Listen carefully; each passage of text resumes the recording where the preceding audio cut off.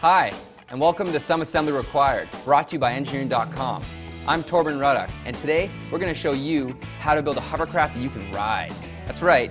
Not only that, we're going to throw in some 3D plans to help you build your own at home.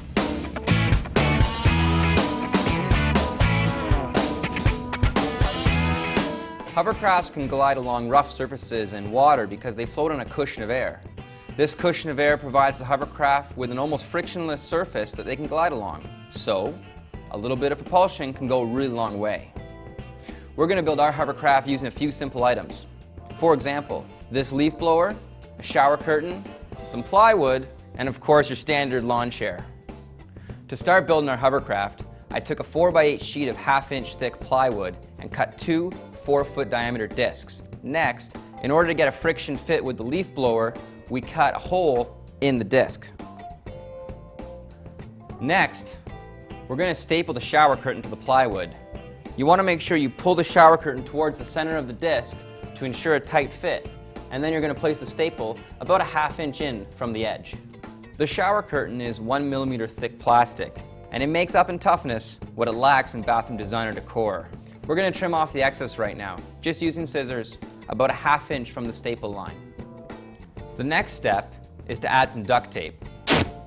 The duct tape is going to provide an extra seal, just to make sure we get as much lift as possible. You want to make sure when you add the duct tape that you place it about a 1/2 inch on top of the shower curtain and another 1/2 inch on the wood, ensuring it's got a lot of grip. Now we can see what it looks like after we've applied the duct tape around the entire edge. One piece of plywood is too flexible and will probably interfere with lift dynamics. So, we're going to double it up with another piece of plywood. After we put the second sheet on, we drilled a hole through the center so that we could reach the other side of the disc. Now we have a coffee can lid fitted with a screw through it.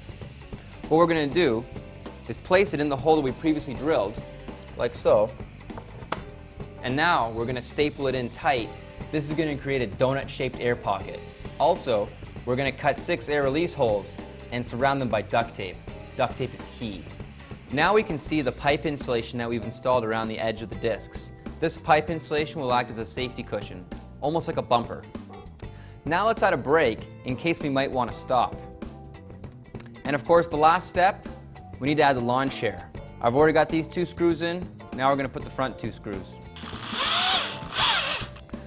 Here's the heart of our system, the 200-mile-per-hour leaf blower. This baby's going to lift me and this entire system right off the ground. First, we're going to friction fit it into the hole we cut earlier. Now that it's in, all we have to do is turn it on, and away we go. If we want to stop, we can ease off the throttle a little bit and apply the Flintstone brake.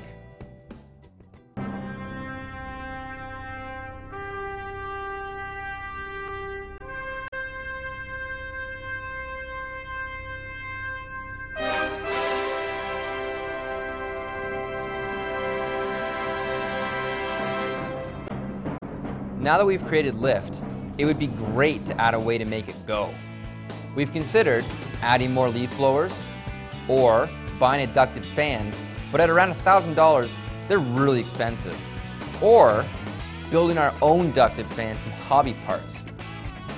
If you have a better way to add propulsion, please let me know by commenting on this video. We'll build the best idea onto our hovercraft in a future episode. You can download the 3D model and interactive instructions with all the dimensions for this hovercraft by clicking the link beside this video. You can even download the Autodesk Publisher instructions to your iPhone or iPad. If you enjoyed this video, please give us a like on Facebook or YouTube. As for me, I'm going to duct tape a cup holder onto this baby and take it to the drive-thru.